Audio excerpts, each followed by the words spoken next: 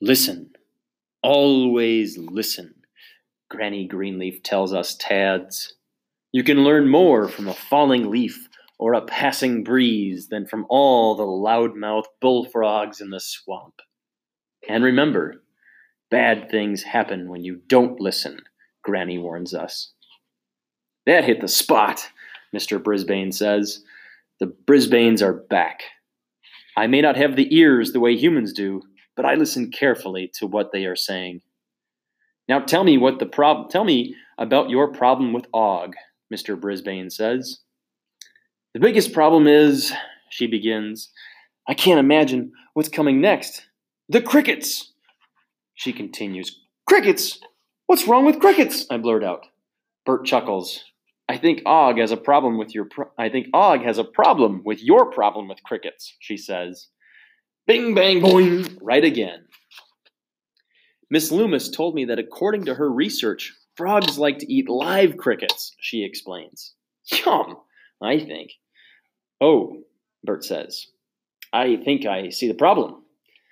The problem is, I can't get enough of them. Mrs. Brisbane looks so upset. I feel sorry for her. I like crickets, she says. They're thought to be lucky in some countries. And I know some people think their chirping is annoying, but I don't. I like their chirping too. It helps my fellow frogs and me zero in on their location. Just thinking about yummy crickets puts a smile on my face. Until I look at Mrs. Brisbane. She is not smiling. The thought of feeding live crickets to Og is so upsetting, she says. Even though I understand that's what he ate in the wild. True, on a perfect day, I ate crickets. On other days, I made do with less tasty bugs. Also, she adds, that cricket jar has an awful smell. You know how I feel about bad odors. Can't your students feed him? Bert asks. Mrs. Brisbane looks down. I think she's embarrassed. I can't ask them to do something I don't want to do. What kind of role model would that make me? I've been having Aldo feed him after school. Mr. Brisbane nods. Sue, I don't want you to be upset every time you feed Og. Are crickets the only thing frogs eat? No, I tell her. You could feed me mosquitoes and dragonflies and spiders, fish, crayfish, shrimp, small snakes and snails. Boing! Mr. Brisbane snaps back in very frog-like way. Boing! I answer, and I'm truly sorry that's all he hears. Oh, Bert, Mrs. Brisbane moans. Do I sound silly? Never, her husband says. I have to admit, Mrs. Brisbane is the least silly creature I've ever met. And there's another problem, Mrs. Brisbane continues. Looking at my tank, some of my students are upset that Og has stolen from his some of my students are upset that Og was stolen from his home and probably misses it. Some of them think he should be returned to the swamp. Boing? I say. Is that a good idea? Mr. Brisbane asks. Mrs. Brisbane bites her lip. I don't know. I have to figure that out. I'm not sure either. If I'm not going to get any more crickets, I'll have to move back to the swamp. But how? Sue, let me do some research, Mr. Brisbane says. Maybe you don't have to feed Og crickets. What? Which is my favorite way of saying, I can't believe you said that. Is that his idea of being helpful? Then I dive down into my water dish. Mrs. Brisbane chuckles. He's very entertaining, she says. But I think before taking on a second classroom pet, I should have learned more about frogs and their environment. Mrs. Brisbane pats her hand. But you have a good heart, Sue. It's true. My teacher has a good heart. I have a good heart too, I think. For many hours that night, I think about whether I want to stay in room 26 or go back to the swamp. I'm not quite sure how my heart feels about either choice. Late that night, long after the lights are out and the Brisbanes have gone to bed, I turn my thoughts to my favorite subject, crickets. I've never known a life without crickets before. Mrs. Brisbane says they're smelly. I think they smell fabulous. Mrs. Brisbane says they can be lucky. I think I'm lucky every time I catch a cricket. And I thank them for that. As I think about crickets so much that night, I burst into one of my favorite songs. Sing, all you crickets, for life's short but sweet. Sing, all you crickets, you're so good to eat.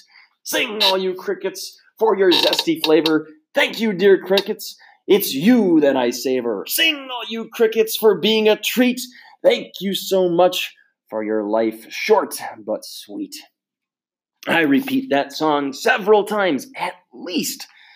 I guess I shouldn't be surprised when Mr. Brisbane enters the room again.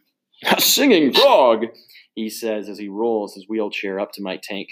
Og, you are a creature of many talents. Your voice sounds like a banjo, which is a fine instrument. Thanks! I jumped for joy several times. At least one human appreciates me. The thing is, Sue is a little squeamish about crickets, he explains. And of course, you're not. No, not one bit, I tell him. I do my job, and they do theirs. She really wants you as a classroom pet, he continues. Now those are words I have wanted to hear, even if I'm not sure what my duties are. If we could just do something about the crickets, he says. In my experience, there isn't much you can do about crickets, except eat them. But Mrs. Brisbane is so kind to Tabitha and Saya and even me. I don't want her to be upset. Maybe we can make some changes, he says with a yawn. So neither of you will be unhappy, he chuckles, or unhappy. This is a human who speaks my language. He sounds so much like Uncle Chinwag. Soon he rolls back to bed, and it's time for me to rest as well. After he leaves, it's very quiet and peaceful.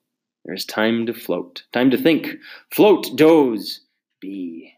There is also time to worry about the cricket problem. The next morning, Mr. Brisbane tells his wife that he's going to a place called Pet-O-Rama. As he wheels himself out to the car, Mrs. Brisbane watches from the window. Then she turns to me and says, fingers crossed that he finds an answer. I don't have fingers, so my webbed toes must do. When Bert returns, he carries a big bag. Well, Mrs. Brisbane asks. Pet-O-Rama came through, he says. Now let's see if Og can do his part. Can I do my part? I was always happy to splash water on Granny Greenleaf when she started to dry out on a hot day. I always volunteer to help the tiny Tads with their leaping practice. I always do my part, I tell them. Bert answers with a silly boing. He doesn't sound much like a frog at all. He doesn't sound much like a frog after all. Mrs. Brisbane moves my tank onto the table. Here are our choices, he says, reaching into the bag. Mrs. Brisbane and I stare as he pulls out a bright green jar.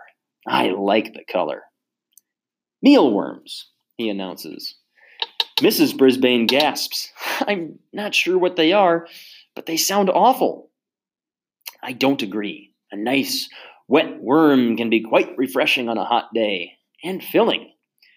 You could give him a regular wiggly worm, Mr. Brisbane says. But I think you would prefer these dried ones, Sue. They're called mighty mealworms. Dried worms? Ew! I gag at the thought of eating them instead of wet and wiggly worms. Lucky for me, they think I just said, boing. Bert takes out some dried up thing and tosses it into my tank. I'm thinking no way until I see Mrs. Brisbane's face staring hard at me. Oh, please, Og, like it, she whispers. She did say please, so I give it a try. It has a crispy crunch and a tart worm flavor. Not bad, I exclaim. Mrs. Brisbane looks thrilled. I think he likes it, she exclaims. Humphrey would like these too, Mr. Brisbane says. The man at the pet store said so. Really? Humphrey and I might like the same thing? Bert reaches into the bag again. Now here is something called froggy fish sticks. I like the sound of that. He opens a yellow jar and throws a tiny twig into my tank. Twigs aren't usually tasty, but I see Mrs. Brisbane anxiously watching me. What have I got to lose? I grab the twig with my very long tongue and am pleasantly surprised. It's sweeter than the mighty mealworms. Crunchier, too. Bing, bang, boing. I say, not bad at all. Mrs. Brisbane smiles at her husband. I think he likes that one even better. I do. It wasn't the same as a nice, juicy cricket, but she looks so happy, and I leap up and pretend to jump for joy. One more thing. Bert reaches into the bag again. What other delights does he have in there? Og will miss his crickets, so once in a while, you could give him a treat with this. He pulls out something thin and hollow, like a straw.